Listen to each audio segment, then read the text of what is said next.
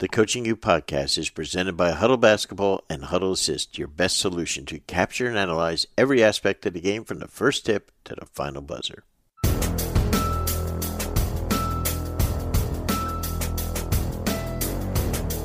Hey, welcome to another Coaching You podcast presented by Huddle and Huddle Assist.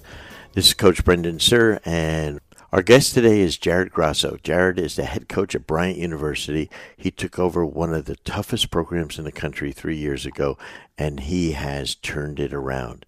He spent 8 years at Iona College with the great Tim Cluess, a fabulous, fabulous coach, and this guy was ready to become a head coach, and he has gone in and energized his program, created a culture. They play a fast-paced Pitino style of play with upbeat offense and defense, and I think it's a great way to play. They're very successful. It's a program and a coach that's really coming strong. After this quick timeout, we'll be back with Jared Grasso.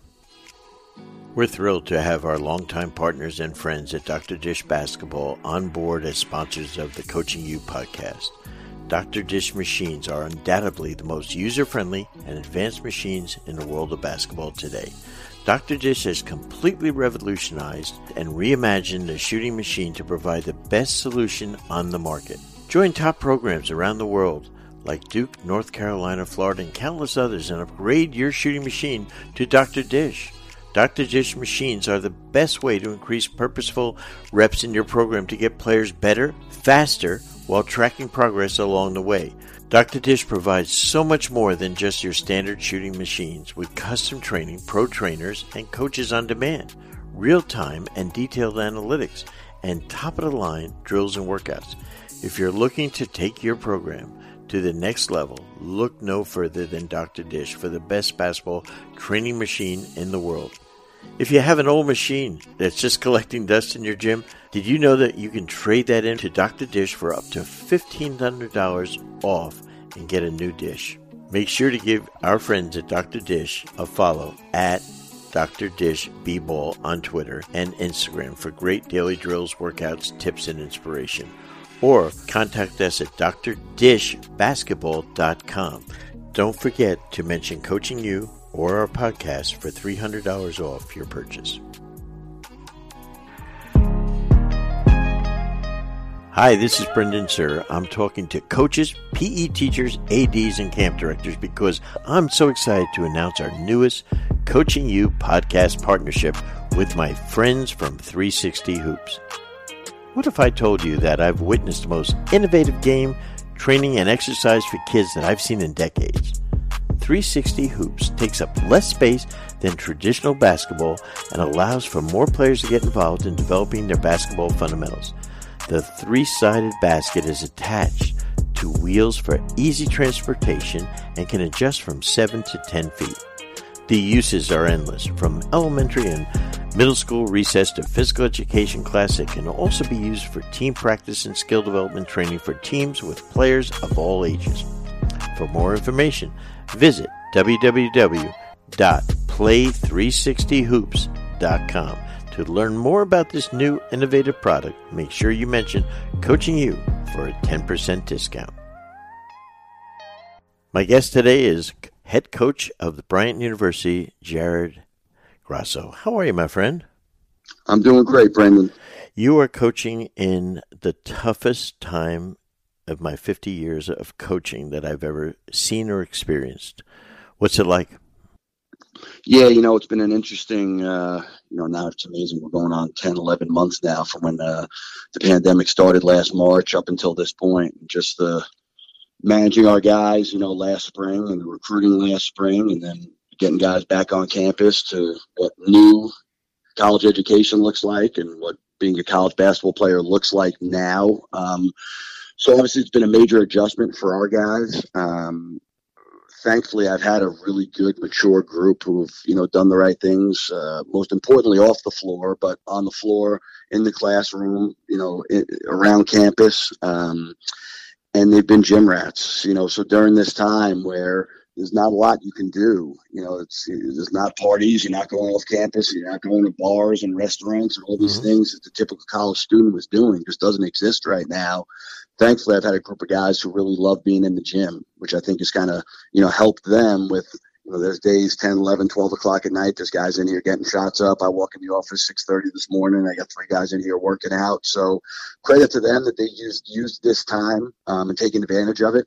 But it has been a really strange, fluid day-to-day time where I tell people, they ask how you handle it. I say I'm just very day-to-day with everything. I don't look past the upcoming day and worry about having a great practice or having a great film session or weightlifting session or whatever it is we're doing that day, and then go home and try and spend as much time with my family and my wife and my children as I can, and try and take advantage of every day, because things have changed on the fly so much. You never know what's happening tomorrow. Jared, one of the things that one of my best friends, John Gordon, the author, said to me when this all went in, he said, Brendan, I went into, this is Mr. Positivity, right? John is, and he's saying, I went into near depression after about a month of this. He said, I had 12 speeches at $40,000 canceled in 1 month. He said, I didn't know if he was going to speak again in 6 months, 12 months, whatever. And it really was affecting him. And then one day he was listening to someone else's podcast, and it said, don't worry about where you're going in 3 or 4 months. Worry about just winning the day. And that became a mantra of mine almost. Just win the day, and I think that's what we've had to do in coaching nowadays. Yeah, and I think it's the only way you can attack this. And it's the thing our team has talked about a lot. And they've bought into is we're just going to win today. We need to have a great practice today. Mm-hmm. I can't tell you if our game's going to end up being canceled at some point. I can't tell you what changes are going to be made to our schedule or to our daily routine. But let's go out there and have a great. So I have some guys out. I'm looking outside my office. I have some guys outside working out right now, getting shots up. We do individuals every day outside of practice, and they're in shooting groups right now. So for them, it's about let's get a great shooting session in right now. Let's get a great practice in this afternoon. And it's something we've really bought into, and I've really tried to push into my guys because I've really bought into it myself, and it's made me a better coach, and it's made me much healthier just in terms of mental health. Because you talked about John Gordon, I was kind of in the same place after, a month, 2 months of last spring. You're talking about our guys don't know when they're going to come back to campus, and they want to know when are we getting back, when are we starting summer school, what's going on. Sure. I brought in a 9-player recruiting class of wow. 8 of which I signed in the spring. So these guys, some of them I knew from before, but I'm recruiting them via Zoom, which I've never done before. Some of these guys I've never sat down with, never met. I'm doing it off of video and off of, friends of mine and bouncing names off them. And you're doing things that are so out of your comfort zone. And for a lot of us coaches, we want to be in control of everything. We're used to things going a certain way. It's the spring. We're going recruiting. Here's the transfer portal. I can bring this guy in for a visit. And everything was so foreign. And then I got to the point I just resigned myself to, I'm worrying about the day. I'm going to try and make this a great day. I'm going to make this a great recruiting call. I'm going to make this a great video session. I'll make this a great Zoom call with my team and just control the things we can control. And that's kind of the way I've tried to handle myself throughout this whole time. And I think that's phenomenal. I think that, and this is when I think, as a head coach, even though you're, and I'm going to say this because you are, you're a young head coach, you've been in the business a long time, but you're a young head coach. One of the biggest things is you have a staff probably of young assistants for the most part. And now they look to you for leadership and guidance and development. And now you're coaching your coaches as much as you're coaching your players now, right? Absolutely. Yes, I do have I have a great staff, but a young staff. And it's been a challenge for me, and something I've really taken personal is I'm big on putting these guys in position to be successful, both grow under me as young assistant coaches. I have a couple, my director of ops is 23 years old. My third assistant is 23, 24 years old.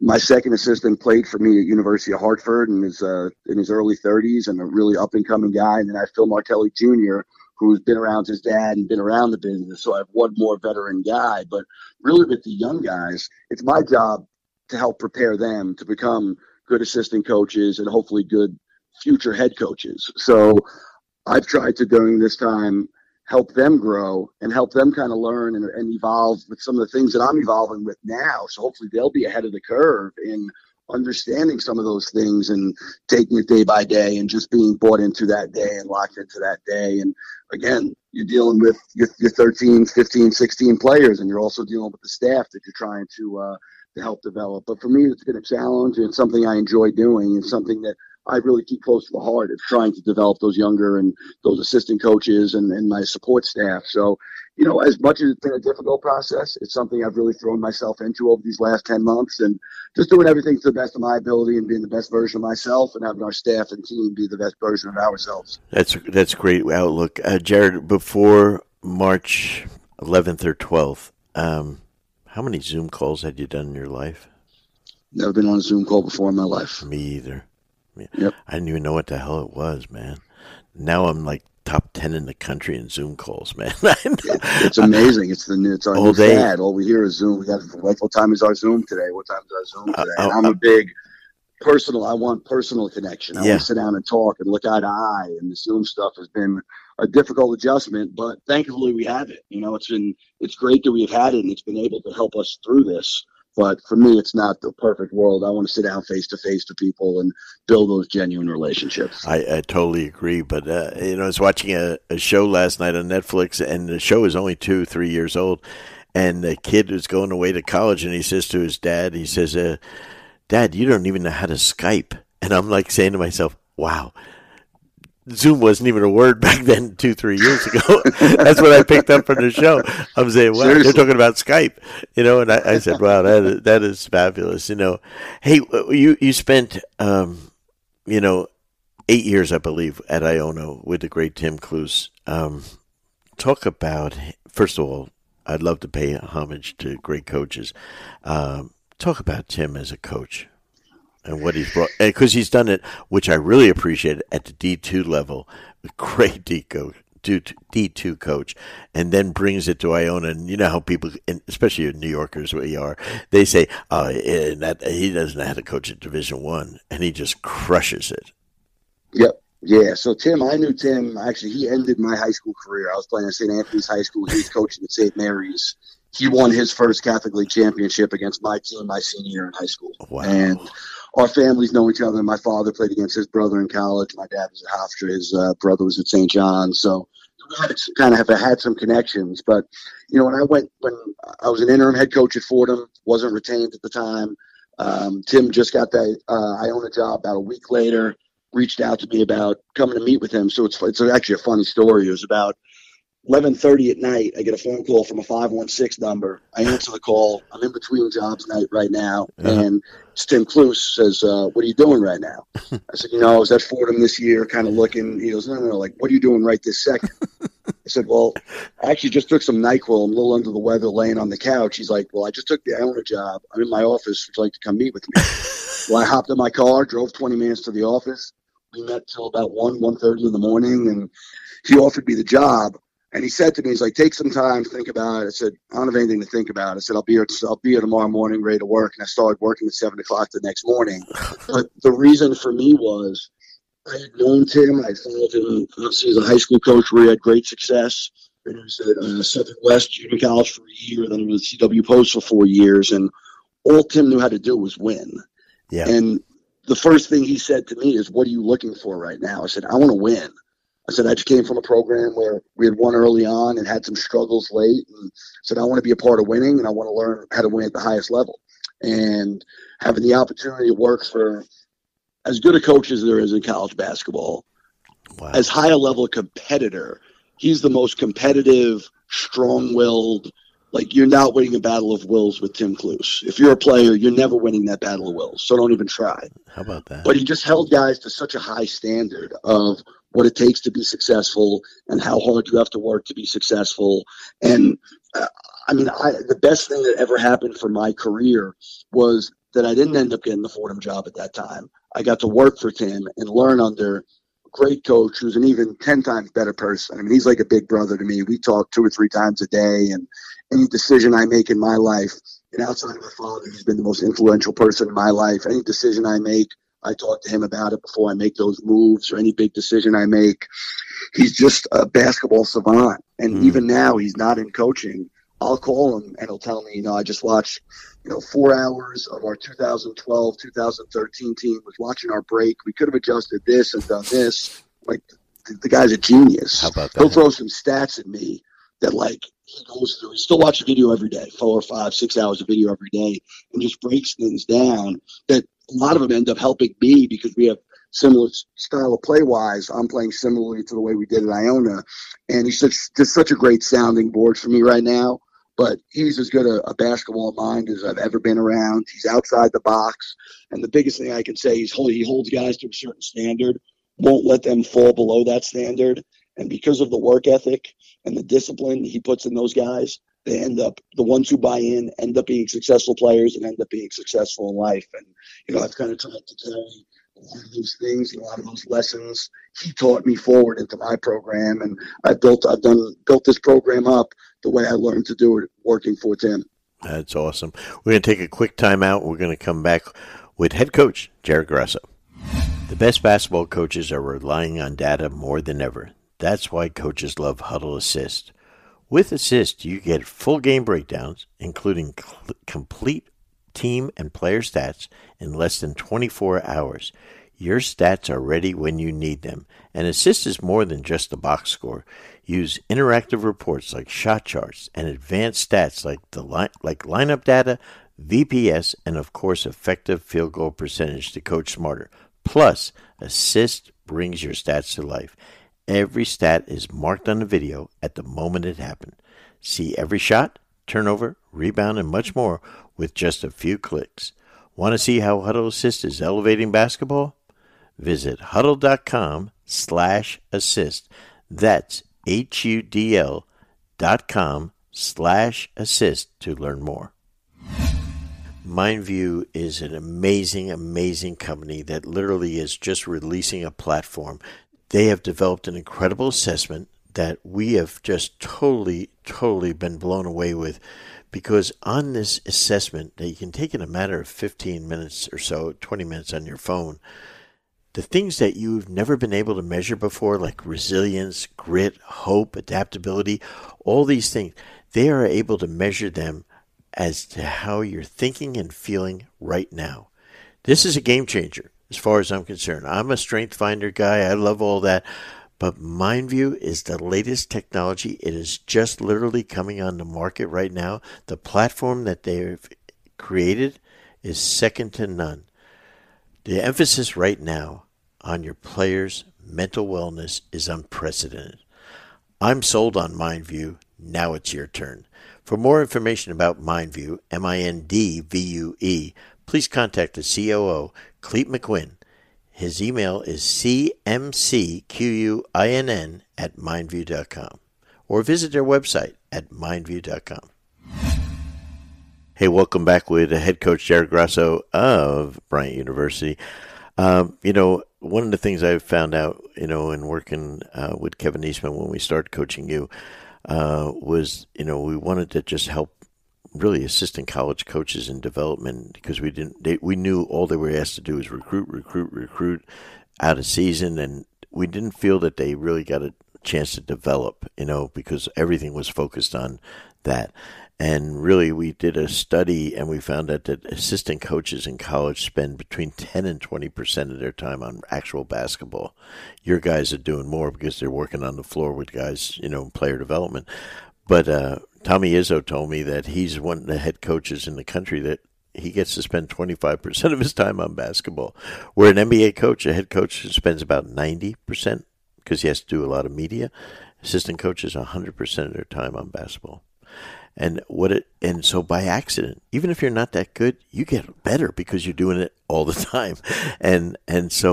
But now one of the things that I think is so important as a coach in developing is they need someone to teach them. You have Tim Cluse. What is your belief in that? And I have several mentors, that I constantly, because I have a growth mindset where I kind of want to keep learning and learning, even though I've coached a long time. What, Jared, is the importance of an influence of having a mentor or a coach for each person, really? Yeah, I think it's huge. And for me, it's funny. My father, who was my biggest mentor, passed away a couple of years ago, but through, my upbringing as a player and in coaching was my biggest mentor, always my voice and my personal coach. Win, lose, or draw, I'd be on the phone with him. And he was always that voice, and first that personal voice, but also that coaching voice that could also talk me out of the emotions of the game and back into, what do we need to get better? What do we need to, okay, move on from you're upset you lost. Let's figure out what the next step is to get better. And, it's funny for me, I have several mentors, and kind of the best piece of it for me is one of them is a former high school coach who was a friend of my father's, a guy named Brian Carey, a longtime high school coach on Long Island, who I speak to, twice a week. And he's as good a basketball mind to me as many college professional guys. And he's someone who, again, sees the game from a different lens, was a long time, only coached at the Division II level and coached at the high school level. But I have someone who sees things differently than some others. Sure. He's another outside the box guy who, for me, I've always wanted to be around guys that thought a little differently. And he's actually writing a book right now about it, just seeing the game from a different lens. Like, just because things are done a certain way doesn't mean that's the right way. Exactly. And that's one of the things I've really learned from him.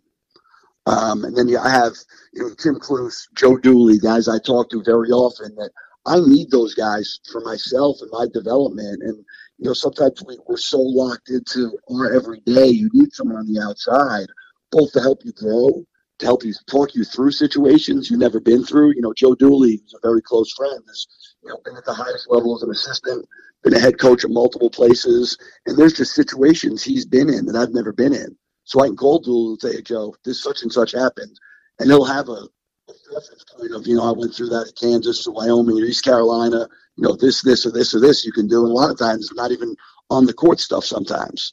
And Timmy has been the biggest basketball mentor. We could talk X and O's for 4 or 5 hours a day. And some guys don't have that. No. Some guys, like you said, assistant coaches, all they want to talk about is recruiting, because that's kind of the way they're raised in the profession is you have to get players. That's how you're going to move up.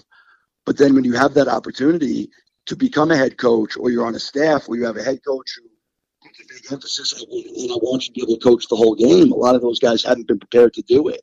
So I think it's huge for young coaches and assistant coaches and even head coaches to have other coaches they can go to and other voices that they trust. And you got to keep, like you said, you got to keep learning every day, and you have to keep improving every day. And without those other people in your life, I think you stunt your growth.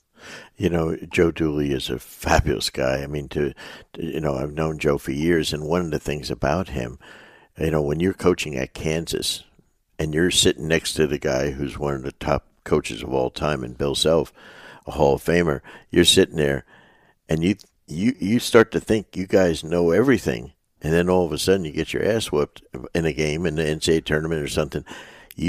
What you do is you keep learning, and then all of a sudden you get the job at Florida Gulf Coast. It ain't Kansas, budget-wise, etc. It's a great place. Yeah.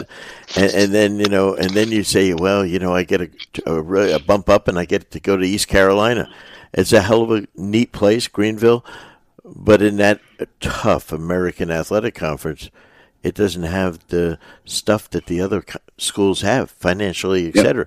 Yep. And so everything that you extracted at Kansas, all those things, every X and O, the mental part, you got to put that to use. And I think what we want in that person, like Joe and like Tim, and you have, and your Coach Carey, is that you have a truth teller to you, and that is so important. Someone that's going to tell you the truth, not what you want to hear, right?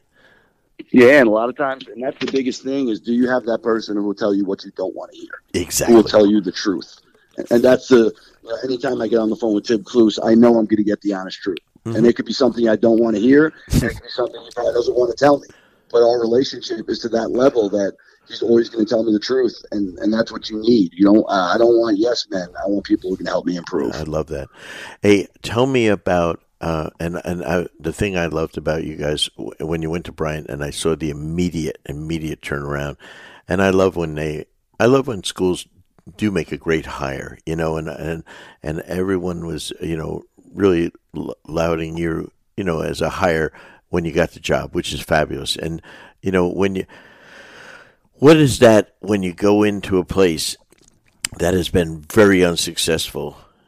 Tell me your feeling of what happened when all of a sudden you had success and you saw, you know what, I'm doing the right things, and that little bit of feel and confidence builder, frankly, it is to you personally when you can get that turnaround. Yeah, I had a certain way I thought you needed to build a program, and thought there's a certain way the culture needs to look, how hard we need to work, what our practices need to look like, what our commitment to this game needs to be. And that's both on and off the floor. And I had the full package needed to look like. All my time under Tim, I'm preparing myself to be a head coach. So when the opportunity comes again, I'm going to be able to hit the ground running. And, our first group we had here was not a very talented team.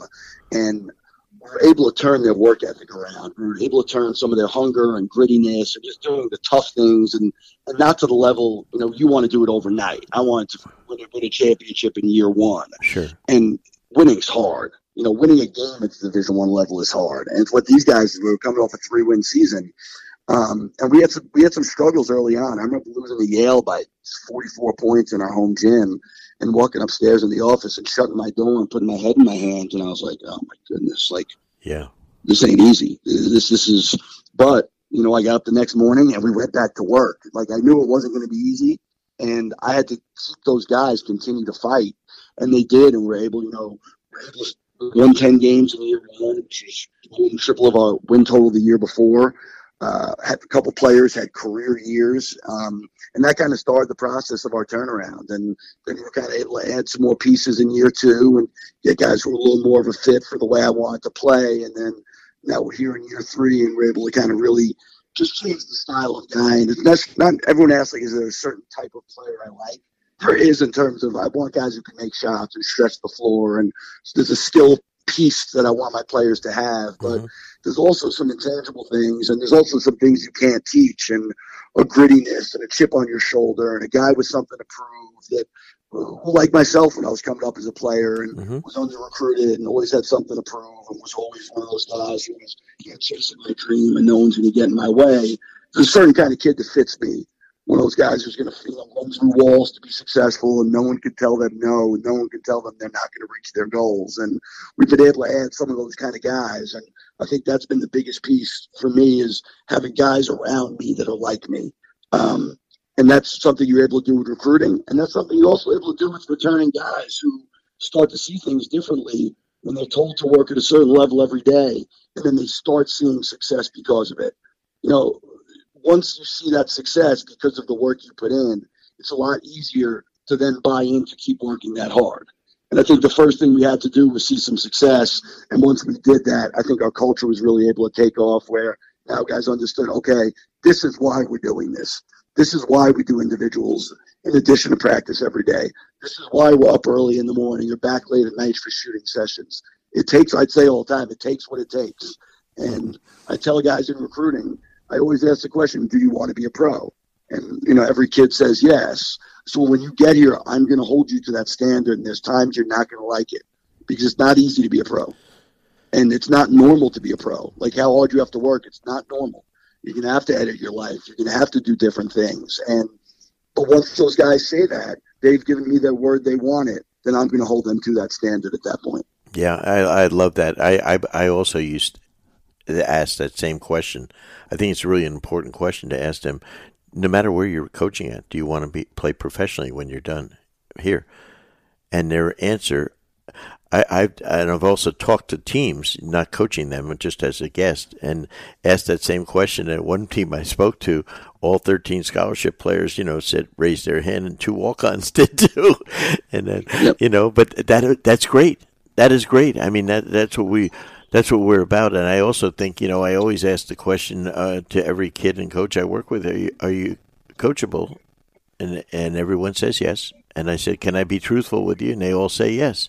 And I think if you really want to be that, then damn it, let's go. Tell me your defensive style when you have your squad. What does your defensive style look like? How do you want to play? We're a pressing team, so every make we're in some type of pressure. So right now we're pressing 40 minutes a game. Love it. And pressure back to about 85% zone, 15% man. It's we want to get after the ball. We want to speed teams up with our pressure. And then the other piece of it is, as we've gotten into the shot clock, we like to be able to play zone as a team. You're 22 on the shot clock. Now we'll go zone. We'll play zone until ball hits the high post, or hits a certain spot on the floor, a certain number of passes, and then we'll match man late in the possession. So we want to have a team have to prepare for, all right, I'm going to see pressure, I'm going to see zone. They may go man in the middle of the possession. So I think it's just a difficult style to prepare for, and something I think we've had some success with. I love that, and I'm a huge advocate of that. I think that's a great way to play. All of us as college coaches, pro coaches, doesn't matter. We in the off season, all we do is we scribble down plays, and man, I have not seen a lot of guys scribble down press offenses and their zone offenses. If you got 3, 4, or 5 zone offenses, you got a lot. I got 100 man-to-man plays, and now, in Pitino, that was his philosophy also was, I'm not going to play against your man-to-man. I'm going to make you play against my zone. I think in the college level, I think it's an overcoached game, so to speak, in many ways, and all of a sudden they'll prepare differently for your team. As in the NBA, we prepare the same for every team, right? And then we make adjustments during the game. In college, we act like each game is a football game, and all of a sudden, I have coaches that literally put in new defenses that I work with every freaking game that they're in. I said, you can't be good at doing that. If you're preparing to play against Jared Grasso's team, and you're doing a new defensive style that you've not worked on in preseason, and now, how can you be successful at it? In a 100-day preparation. So I think you're doing the right thing. And what does that have the other team do? They can't prepare for your offense as much, right? Absolutely. And that's for us offensively. We play really fast. I think we're 4th in the country in scoring right now. I think we're maybe 1st or 2nd in pace and tempo. So, we're playing fast, make or miss. We're top 15 in the country in 3-point percentage, top 20 in the country in assists. So we've been able to stretch the floor. We kind of try and share the ball, stretch the floor, and we're trying to play fast, make or miss. And, we kind of have the personnel to do that. I'm playing really 4 guards with a front court guy who's a skilled guy who can step out and make a 3 or put it on the floor a little bit. So that's kind of what I envisioned as we put this together. And the good thing is the whole group coming back. It's a fairly young group. We have 2 seniors, so we'll get the year back and be back. And outside of that, it's a fairly young group, 3 sophomores in that mix and a freshman. So I think the future is pretty bright, and I think we have guys who love to play. So that's the most important thing to me is we have guys who love to play and love to compete. It makes practice fun every day. And there have not been many days I've walked out of practice where I haven't enjoyed coaching my team. And at the end of the day, that's the most important thing. That is really, that right there, that's a critical teaching point. As a head coach, you can never have a bad day in practice, right? Yep. And when you come in with that attitude, that's fabulous. Let me ask you this. In the running game, everyone wants to run in the off season. I think everyone says, "Oh, we're gonna." And they come out and they got their great offense that they're going to run. They're not committed to it, but they over the summer, after all these Zoom sessions that we all went into basketball development class last spring as a group, and everyone comes out. They're going to run a new offense for many coaches. Okay. Now they come out and all of a sudden they run until they don't do well. What's the most important thing in putting a running game together for you? You're an expert at it. You and Tim did it at Iona. What makes a running game work at the college level? I think a couple things. One, like you said, you have to be committed to it. You can't have 2 games where you miss shots and say, oh, now we're going to walk the ball up the floor. Because it's going to happen. There's going to be days where you're not as good offensively as you want to be, which could be missed shots, missed layups, turn the ball over more than you would have liked. You can't run away from it just because you have a game or 2 where things don't go the way you had planned. And that's the biggest piece that I've seen. Over the years, guys will come and want to sit down with Tim or myself and talk about playing fast and kind of our philosophies, but are you comfortable giving your guys some freedom? Are you comfortable knowing that there are going to be games that teams maybe back and forth? I remember vividly, and I talk to Tim about this all the time. We're playing at Florida Gulf Coast, actually against Joe Dooley, and we're going back and forth. It's 14, 3 minutes into the game. No one can stop each other. So, and we're pressing. And I said to Tim, should we pull off the press? He goes, no, game is exactly the way we want it. And, this is me, young assistant coach. I'm saying, but we can't stop them. So that's okay. It's at the pace we want to play at. They don't want to continue to play at this pace. We end up winning the game by 20. We end up scoring 97 points because they were playing at the pace we wanted to play at. That's not the way they wanted to play. So they were sucked into a little bit of early success offensively in a style that they weren't comfortable with. Next thing you know, we knocked down 3 threes in a row. They have a couple turnovers, and it's a 12-point lead. So the biggest piece is you have to know this is what we do, and we're going to stick with it. And I think the second thing is you need to keep doing it through the season. You can't just say, all right, we're a running team. We work on it for 3 weeks, and then the season starts, and you're worried about scouting other teams, defensive rebounding, half-court offense, special teams. Like, you're only going to be graded, whatever it is, 2 or 3 things. And if your running game is one of them, then you have to work at it every day. Mm-hmm. Like, it's not something that mid-season, we did that early on, so we're going to continue to be good. No, you still need to work on your transition. You still need to, and however it may be, if you drill it, if you do it out of a scrimmage format, whatever it is that you do, it still has to be an everyday thing because guys, first, their conditioning, and second, their muscle memory is going to be what you have them do every day. So for me, it's something, we're going into February. We're still working on doing all the same transition things we were early in the year. We do certain things with the shot clock, certain scoring things based on how quickly we score the ball, how quickly we get out of the net. So I have a bunch of different things I do, but I'm still doing the same stuff I was from day one to make sure that we keep that pace for a full season.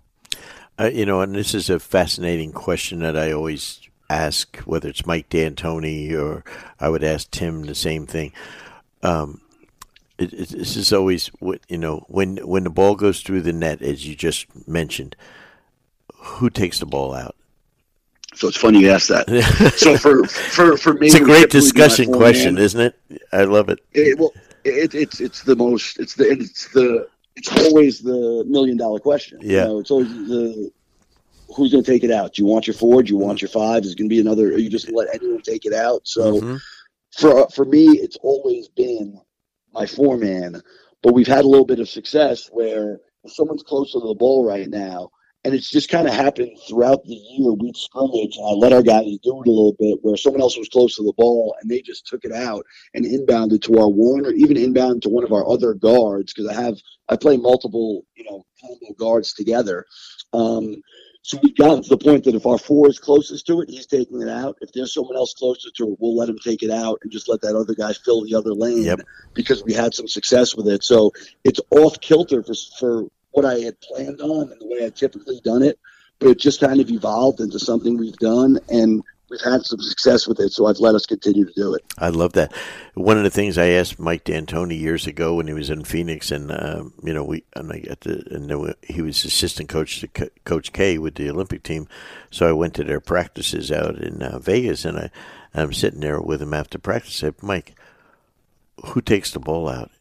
And he goes. And Mike's great. Most pro coaches are pretty good about this. They share everything because it's whoever's got better players and plays well that night wins. It's not right. It's not like we're college coaches. Sometimes we think we invented something, at NASA or something. And so he said, Brendan, the closest guy takes it out. I said, what about if Steve Nash is standing there and the guy just laid the ball up? He said, Steve Nash goes and takes it out of bounds, throws it in, and we throw it right back to him. But it's funny because that's kind of what we've evolved to doing. Yeah, and he said, Brendan, if it's a fast break, I can't wait for my 4-man to come from half court down, take the ball out of bounds. And I said, okay. And I mean, it made such sense to me, and it's so simple. But that's who Mike D'Antoni is, and I think that's who Tim Cluess is too. Simplicity is one of the great teachers, of execution. I think, I think that is brilliant. Do you try to do many drags off of that, or double drags, or things like that? Is that part of your thing? We will drag. I mean, we're trying to throw the ball ahead anytime we can. Mm-hmm. We will drag if our 5-man, who's our rim runner, isn't. So we tell if our rim runner is not ahead of the play, and if his man is already down, if his defender's under the rim, we're stopping him. We're always going to drag in transition. So we let him make that read. But We do. I am big on having a rim runner. I want to make sure there's a defender back because I think you do end up with mismatches a lot in transition. When you have someone right into the rim, teams are always going to have their guard back. So a lot of times a point guard will end up taking a 5-man early because he was the furthest guy back if that's the guy running to the rim. So you're starting your offense where the defense doesn't have their normal matchups. And for us, that's exactly what we want. We're trying to play off matchups more than anything.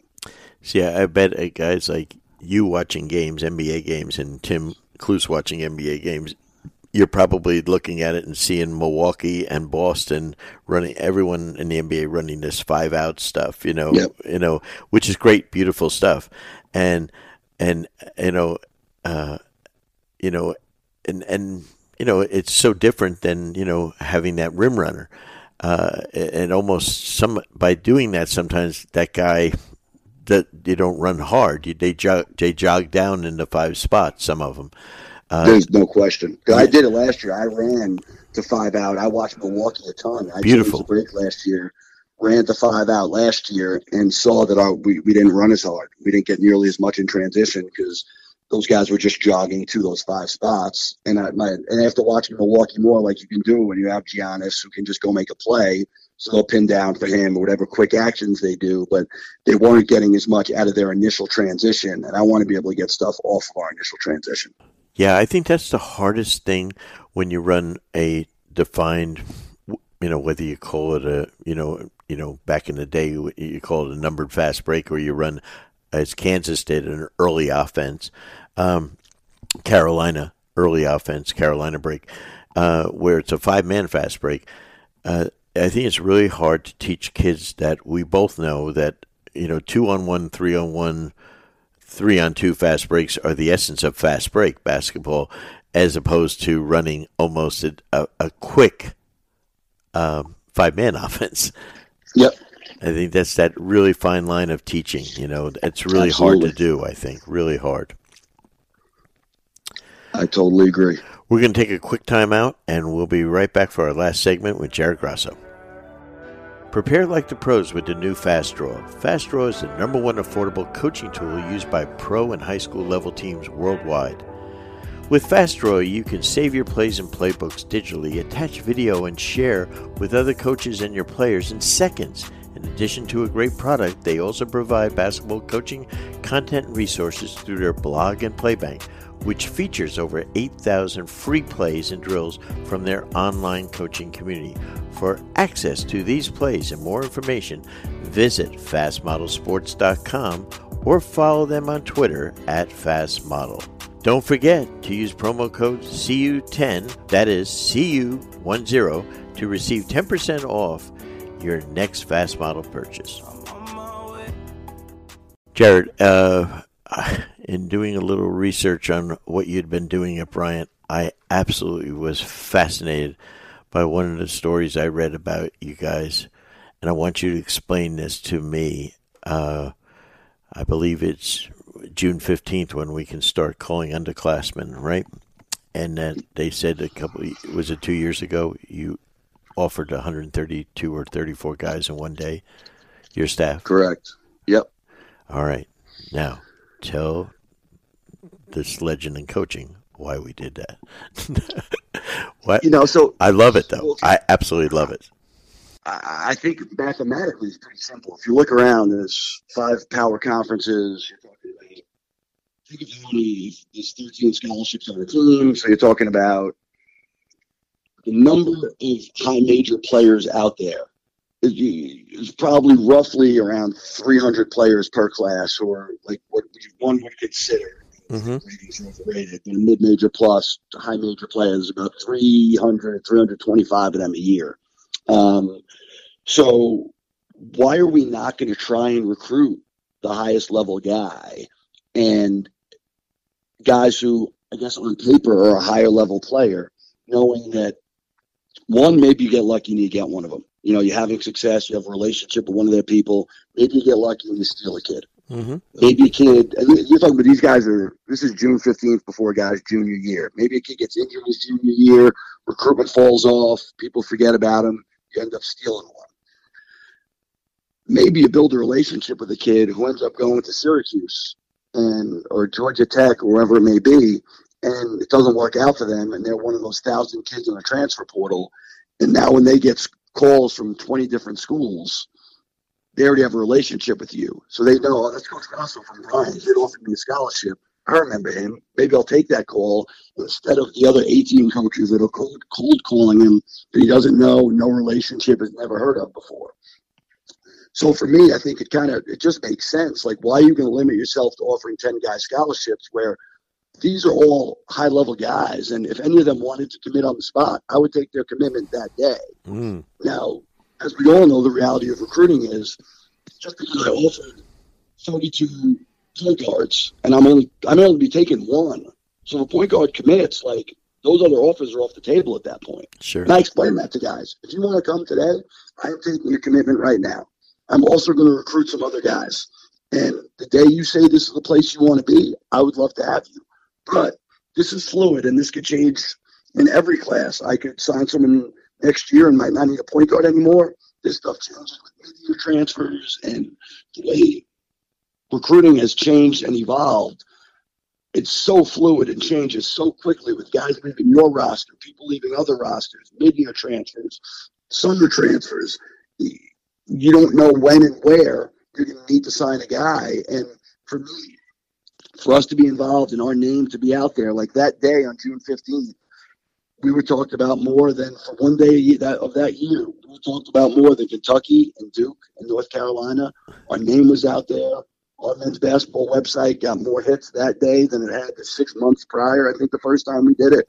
And if you go on Twitter, which every player and every coach is doing, unfortunately, depending on how you look at it, social media has become a big part of our society. People are reading about Bryant basketball. And it was a program that 3 years ago, outside New England, no one had ever heard of Bryant. And I think because of the way we've done some things, both in recruiting and some of the success we've had on the floor, we've been able to change that perception of the school. I think it's incredible. It's absolutely genius, actually. Fabulous. I read about it, and I said, my God, what a freaking brilliant idea. I think it's awesome. It's great. I'll tell you what, I think you guys, I'm really, really excited that we did this today because, first of all, I learned, and I think that's what I always try to do every day. But, but to meet someone and learn from someone like yourself who's is a rising star in our business, it's fantastic. But Jared, I really appreciate you doing this, and I wish you guys really a lot of success for the rest of the year. You're in a very, very tough conference. Knowing growing up in the Northeast, the NEC, it's a hell of a conference. Talk quickly about it because I want to make sure the fans around the country or the coaches around the country that listen understand about this conference you play in. It's a tough, competitive, gritty, physical league. The only difference between the NEC and some of the other mid-major leagues is really the front court size. We don't have many 6'11", 6'10" front court guys. There's, 2 or 3 of them in the league. So our front courts are a little more undersized. I have a kid, our starting 5-man is about 6'7", 7-foot wingspan, third in the country in block shots, but he's a athletic, physical front court guy, but the size piece is probably the one thing that's different between us and some of the other quote-unquote higher mid-major leagues. But you look at the guards in our league, they're as good as any mid-major program in the country and could play at some high major programs. And it's a high-scoring league. It's a high-paced league. A lot of teams in our league play very fast. And again, as teams start getting upperclassmen, be it through having guys for 2, 3, 4 years or bringing in some transfers and some older guys, the upperclassmen in our league are really good and are always really good. So it's a difficult league, very good coaches, and every game is going to be a battle because of it's a Northeast, tough, a lot of New York City kids, a lot of Philly kids, a lot of Baltimore kids. So you have kind of tough inner city competitive guys, and that's the kind of league it is, a really gritty, physical, hard-fought, scrappy league. You know what? I'm so impressed by what you've done up there at Bryant, and you know, it's a program on the move. But more importantly, I really enjoyed this today because you know, this is the kind of basketball style that kids love to play. Coaches hate to coach against, to be honest with you. Never enjoyed being pressed, you know. Never, no one does. And if they say they do, they're lying, right? But again, thank you so much, and I love what you're doing. And if we can help you at all, coaching you, please reach out. Thanks very much, Brendan. Appreciate you having me. You're most welcome. Wow, that was big time. You know, I love when we're on a podcast and I can learn from someone. And Jared Grasso is one of those great young coaches that we have throughout our country that has paid his dues as an assistant, worked for great head coaches, and as you can see, he's on a continual learning phase with mentors and coaches in his life to keep his growth mindset going. I think you're really going to enjoy this. You enjoyed this podcast because of you can see yourself in that position. So if you want to make sure you want to learn about how to take over a program, I think this was really a valuable podcast for you. Until next week, this is the coach, Brendan Suhr.